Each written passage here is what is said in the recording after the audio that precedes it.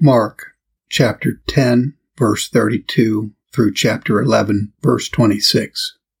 Chapter 10, verse 32 through 34.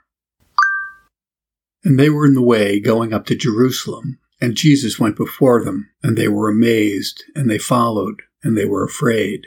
And he took again the 12, and began to tell them what things should happen unto him, saying, Behold, we go up to Jerusalem, and the Son of Man shall be delivered unto the chief priests, and unto the scribes, and they shall condemn him to death, and shall deliver him to the Gentiles. And they shall mock him, and shall scourge him, and shall spit upon him, and shall kill him. And the third day he shall rise again. Burkett notes, this is at least the third time that Christ had acquainted his disciples with his approaching sufferings. The first time, he told his disciples of his death in general. The second time, he declares the means, by treason. Now he tells them the manner, by crucifying him. And all this he did to prevent their dejection at his sufferings. Learn hence that it is highly necessary that the doctrine of the cross be often preached to us, that so being armed with expectations of suffering before they come, we may be less dismayed and disheartened when they come. Our Lord's forewarning his disciples so frequently of his death and sufferings was to forearm them with expectations of his suffering and with preparation for their own. Observe farther, who were the persons that were the instrumental causes of our Savior's death. They were both Jews and Gentiles. The Son of Man shall be delivered to the chief priests, and they shall deliver him to the Gentiles. As both Jews and Gentiles had a hand in the death and sufferings of our Lord Jesus Christ, so are they by faith capable of an interest in the merit of his death and in the virtue and efficacy of his suffering. Christ offered up his blood to God on behalf of them that shed it. Verses 35 through 41. And James and John, the sons of Zebedee, came unto him, saying, Master, we would that thou shouldest do for us whatsoever we desire. And he said unto them, What would ye that I do for you? They said unto him, Grant unto us that we may sit, one on thy right hand, and the other on thy left hand, in thy glory. But Jesus said unto them, Ye know not what ye ask. Can ye drink of the cup that I drink of, and be baptized with the baptism that I am baptized with? And they said unto him, We can. And Jesus said unto them, Ye shall indeed drink of the cup that I drink of, and with the baptism that I am baptized withal shall ye be baptized. But to sit at my right hand and on my left hand is not mine to give, but it shall be given to them for whom it is prepared. And when the 10 heard it, they began to be much displeased with James and John. Burkett notes, observe here, 1. The ambitious suit and request of the 2 apostles, James and John, for dignity and superiority. Grant that we may sit, one on thy right hand and the other on thy left hand, in thy glory or in thy kingdom. Where observe that by Christ's kingdom and glory they understood an earthly temporal kingdom. For of that sort the Jews did expect the kingdom of the Messiah should be, and the disciples themselves were tainted with the common error. Learn hence that ambition and inordinate desire of worldly wealth and dignity is a sin very natural and incident to the best of men. Who can wonder to see some spark of ambition in the holiest of God's ministers, when Christ's own apostles were not free from aspiring thoughts, even when they lay in the bosom of our Savior? Observe, too, both the unseasonableness and unreasonableness of this request made by James and John. Christ speaks of his suffering to them, and they sue for dignity in great places from him. The holiest, the wisest, and the best of men are not wholly free from passionate infirmities. Who could have thought that when our Savior had been preaching the doctrine of the cross to his disciples, that they should at the same time be seeking and suing to him for secular dignity and honor, preeminence and power? But the best of men are but men. None are in a state of perfection on this side heaven. Observe 3. Our Savior's answer to the disciples' ambitious request, and the course which he takes to cool their ambition. He tells them they must expect here not crowns on their heads, but a cross on their backs. They must first taste of his sufferings before they partake of his glory. And they that suffer most for Christ shall partake of the highest dignity and glory from him. Observe 4. the presumptuous confidence which the apostles had of their own strength and ability for suffering. Are ye able, says Christ, to drink of my cup? We are able, say the disciples. Alas, poor men, when it came to the trial, they all cowardly forsook him and fled. Those that are least acquainted with suffering are usually the most confident undertakers. See note on Matthew 20, verses 22 and 23. Verse 42 through 45. But Jesus called them to him, and saith unto them, You know they which are accounted to rule over the Gentiles exercise lordship over them, and their great ones exercise authority upon them. But so shall it not be among you. But whosoever will be great among you shall be your minister, and whosoever of you will be the chiefest shall be the servant of all. For even the Son of Man came not to be ministered unto, but to minister, and to give his life a ransom for many. Burkitt notes, to the end that our blessed Savior might effectually quench those unhappy sparks of ambition which were kindled in the apostles' mind, he tells them that supremacy and dominion belong to secular princes, not to gospel ministers, who ought to carry themselves with humility and condescension one towards another. Not that Christ directs to a parity and equality amongst his ministers, but only condemns the affectation of superiority and the love of preeminency. Learn hence, 1. That the ministers of Christ ought to be so far from affecting a domination and superiority over their brethren that in imitation of their Lord and Master they ought to account themselves fellow servants. The Son of Man came not to be ministered unto, but to minister. Observe, 2, that such ministers as do love and affect preeminency and superiority are most unfit for it, and they deserve it best who seek it least. 3, that the dignity and honor which the ministers of Christ should chiefly, yea, only affect, is in another world, and the way to be greatest and highest there is to be low and humble, mean in our own eyes, and little in our own esteem. See note on Matthew 20:28. Verses 46 through 52. And they came to Jericho, and as he went out of Jericho with his disciples, and a great number of people, blind Bartimaeus, the son of Timaeus, sat by the highway side begging. And when he heard that it was Jesus of Nazareth, he began to cry out and say, Jesus, thou son of David, have mercy on me. And many charged him that he should hold his peace. But he cried the more a great deal, Thou son of David, have mercy on me. And Jesus stood still and commanded him to be called. And they called the blind man, saying unto him, Be of good comfort, rise, he calleth thee.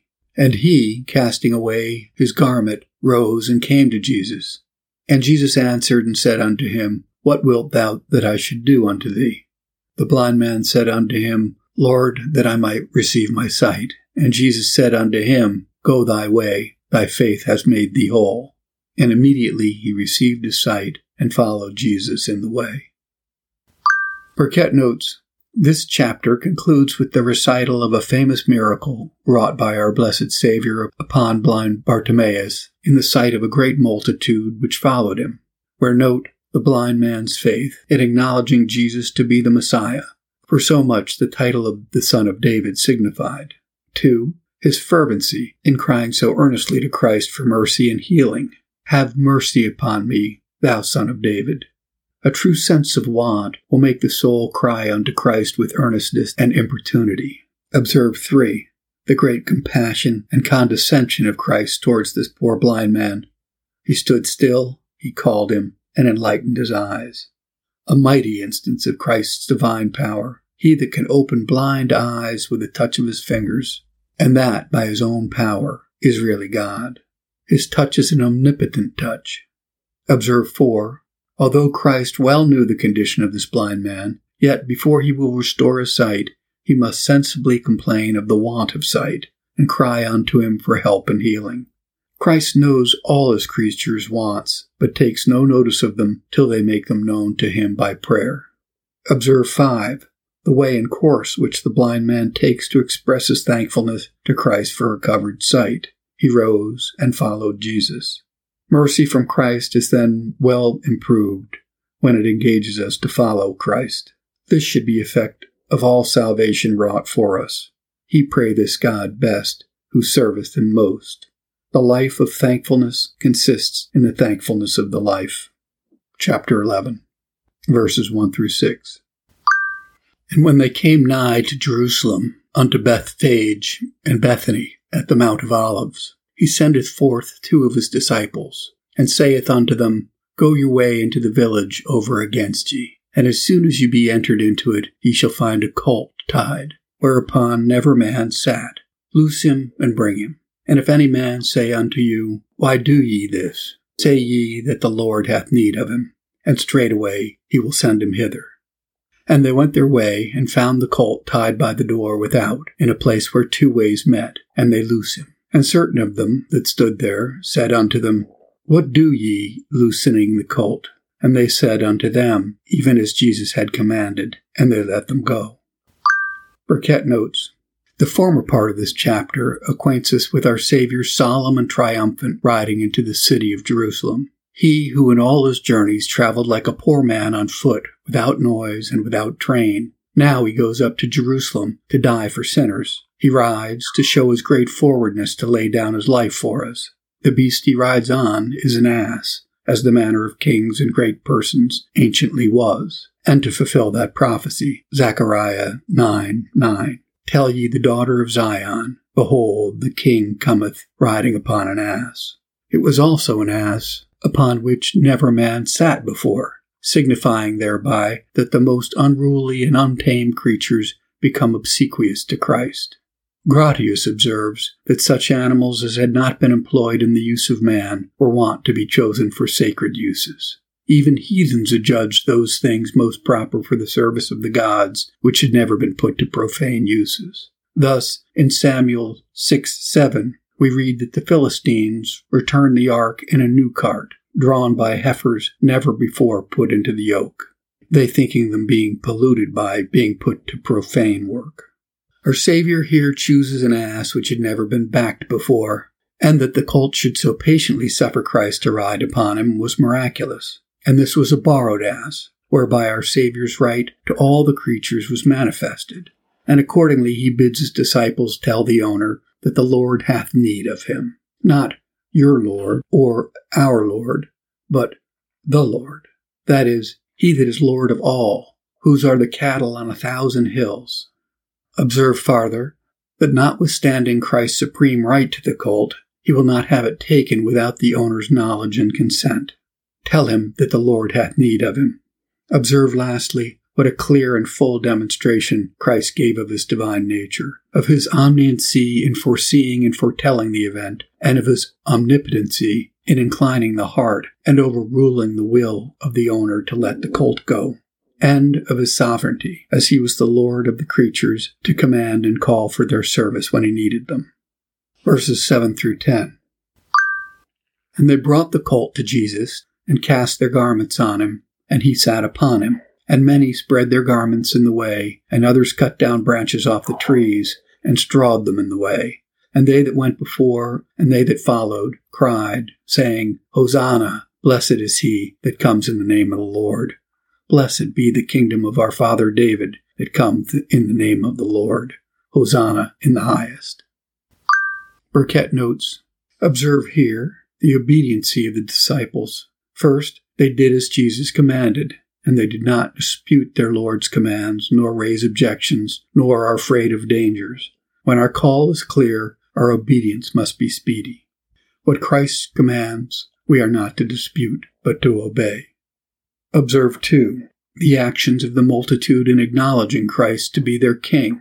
They cast their garments on the ground for him to ride upon, according to the custom of princes when they ride in state, and do not only disrobe their backs, but expend their breath in joyful acclamations and loud hosannas, wishing all manner of prosperity to their meek but mighty King. In this princely, yet poor and despicable pomp, doth our Savior enter the famous city of Jerusalem. Oh, how far was our holy Lord from affecting worldly greatness and grandeur! He despised that glory which worldly hearts fondly admire. Yet, because he was a king, he would be proclaimed such, and have his kingdom confessed, applauded, and blessed. But that it might appear that his kingdom was not of this world, he abandons all worldly magnificence. O glorious yet homely pomp, O meek but mighty prince. Verses 11 through 14. And Jesus entered into Jerusalem and into the temple, and when he had looked around about upon all things, and now the eventide was come, he went out unto Bethany with the 12. And on the morrow, when they were come from Bethany, he was hungry. And seeing a fig tree afar off, having leaves, he came, if haply he might find anything thereon. And when he came to it, he found nothing but leaves, for the time of the figs was not yet. And Jesus answered and said unto it, No man eat fruit of thee hereafter forever. And his disciples heard it. Burkitt notes, some move the question here, how Christ came to curse a tree for want of that fruit which the season afforded not. It is answered that naturalists observe that the fig tree puts forth her fruit as soon as her leaf. The tree is always bearing, and while one fig is ripe, another is green. And whereas it is said that the time of the fig was not yet, the meaning is that the time of the ingathering of figs was not yet, but the tree having leaves, showing it might have fruit. Accordingly, Christ goes in expectation of it having fruit. But finding none, neither ripe nor green, he curses the tree for totally disappointing his expectation. Besides, Christ was wont not only to speak, but to work parables, and this action of his was typical and emblem of Jerusalem's destruction in general, and of every person's in particular, that satisfies himself with a withered profession, bearing leaves only, but no fruit. As this fig tree was, so are they nigh unto cursing. From whence note that all such as content themselves with a fruitless profession of religion are in great danger of having God's blasting added to their barrenness. Verses 15 through 19. And they come to Jerusalem, and Jesus went into the temple, and began to cast out them that sold and bought in the temple, and overthrew the tables of the money changers, and the seats of them that sold doves, and would not suffer that any man should carry any vessel through the temple. And he taught, saying unto them, Is it not written, My house shall be called of all nations the house of prayer? But ye have made it a den of thieves. And the scribes and the chief priests heard it, and sought how they might destroy him, for they feared him, because all the people was astonished at his doctrine. And when even was come, he went out of the city. Burkitt notes, no sooner had our blessed Savior entered Jerusalem, but his first walk was to the temple, and his first work there was to purge and reform. All reformation of manners must begin at the house of God. Yet observe, our Lord's business at the temple was not to ruin, but to reform it only. Places dedicated to public worship, if profaned and polluted, ought to be purged from their abuses, not pulled down and destroyed, because they have been abused. But what was the profanation of the temple which so offended our Savior? I answer, in the outward court of the temple there was a public mart or market kept, where were sold oxen, sheep, and doves for sacrifice. Many of the Jews coming 100 miles to the temple, it was burdensome to bring their sacrifices so far with them. Wherefore the priests ordered that sheep and oxen, meal and oil, and such other requisites for sacrifice should be had for money close by the altar, to the great ease of the offerer. Nothing could be more plausible than this plea, but the fairest pretenses cannot bear out a sin with God. Therefore our blessed Savior, in just indignation, whips out those chapmen, casts down their tables, and vindicates the honor and reputation of his Father's house. Learn hence that there is a reverence due God's house for the owner's sake, and for the service sake. Nothing but holiness can become the place where God is worshipped in the beauty of holiness. Observe lastly the reason which our Savior gives for this act of his. Is it not written, says he, My house shall be called the house of prayer? Where by prayer it is to be understood the whole worship and service of God, of which prayer is an eminent and principal part. That which gives denomination to a house is certainly the chief work to be done in that house. Now God's house, being called a house of prayer, certainly implies that prayer is the chief and principal work to be performed in this house. Yet take we heed that we not set the ordinance of God at variance. We must not idolize one ordinance and vilify another, but reverence them all. Verses 20 through 24. And in the morning, as they passed by, they saw the fig tree dried up from the roots. And Peter, calling to remembrance, saith unto him, Master, behold, the fig tree which thou cursed is withered away. And Jesus answering saith unto them, Have faith in God. For verily I say unto you, that whosoever shall say unto this mountain, Be thou removed, and be thou cast into the sea, and thou shalt not doubt in his heart, but shall believe that those things which he saith shall come to pass, he shall have whatsoever he saith. Therefore I say unto you, what things soever ye desire when ye pray, believe that ye receive them, and ye shall have them. Burkitt notes, the blasting and sudden withering of the fig tree at the word of Christ plainly showed his divine power, and by this miraculous operation our Savior designed to show his disciples the mighty power of faith, that is, a full persuasion of the power of God, that he is able, and the goodness of God, that he is willing to grant whatever we ask according to his will, that has a tendency to his glory and our good. Learn hence that faith is a necessary and principal ingredient in prayer. Praying without faith is like to a man shooting without a bullet. It makes a noise, but doth no execution. Secondly, that whatsoever good thing God has made the matter of his promise shall be given to good men in a way of performance, provided they pray in faith. Whatsoever ye desire, believe that ye receive them, and ye shall have them. Verses 23 through 26. And when you stand praying, forgive if you have aught against any, that your Father also, which is in heaven, may forgive you your trespasses. But if you do not forgive, neither will your Father, which is in heaven, forgive your trespasses. Burkitt notes, there are two qualifications requisite in prayer if we expect to find acceptance with God, namely, faith and love.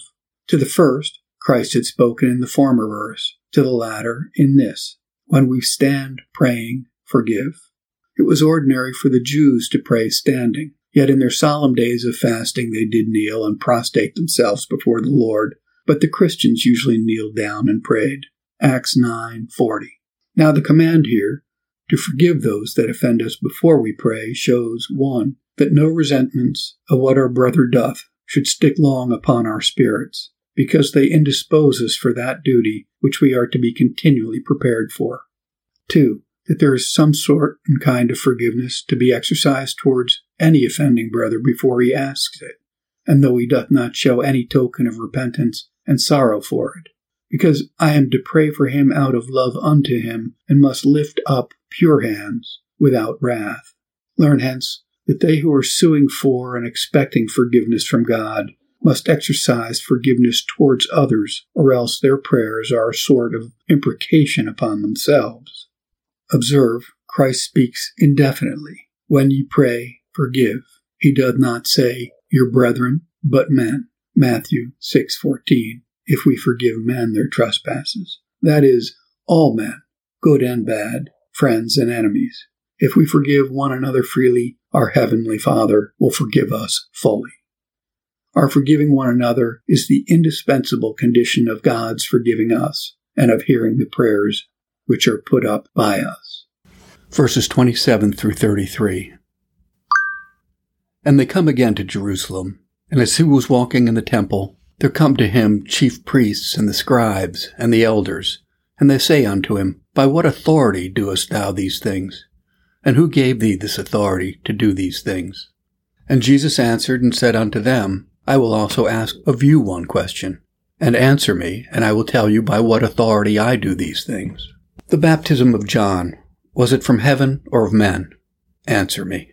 And they reasoned with themselves, saying, If we shall say from heaven, he will say, Why then did ye not believe him? But if we shall say, of men, they feared the people. For all men counted John that he was a prophet indeed. And they answered and said unto Jesus, We cannot tell. And Jesus, answering, saith unto them, Neither do I tell you by what authority I do these things.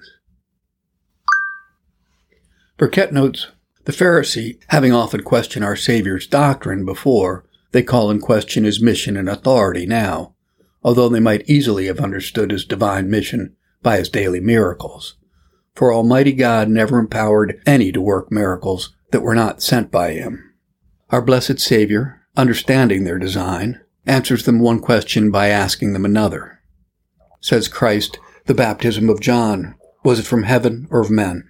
Was it of divine institution or of human invention? Implying very plainly that the calling of such as call themselves the ministers of God ought to be from God. No man ought to take that honor upon him, but he that is called of God, as was Aaron. Hebrews 5:4. The Pharisees reply, they could not tell whence John had his mission and authority. This was a manifest untruth. By refusing to tell the truth, they fall into a lie against the truth. One sin ensnares and draws men into the commission of many more. Such as will not speak exact truth according to their knowledge fall into the sin of lying against their knowledge and their conscience. Our Savior answers them, neither do I tell you by what authority I do these things. He doth not say, I cannot or will not tell you, but I do not, I need not tell you, because the miracles which I work before you are a sufficient demonstration of my divine commission, that I am sent of God amongst you. For God never set the seal of his omnipotence to a lie, nor empowered an impostor to work real miracles.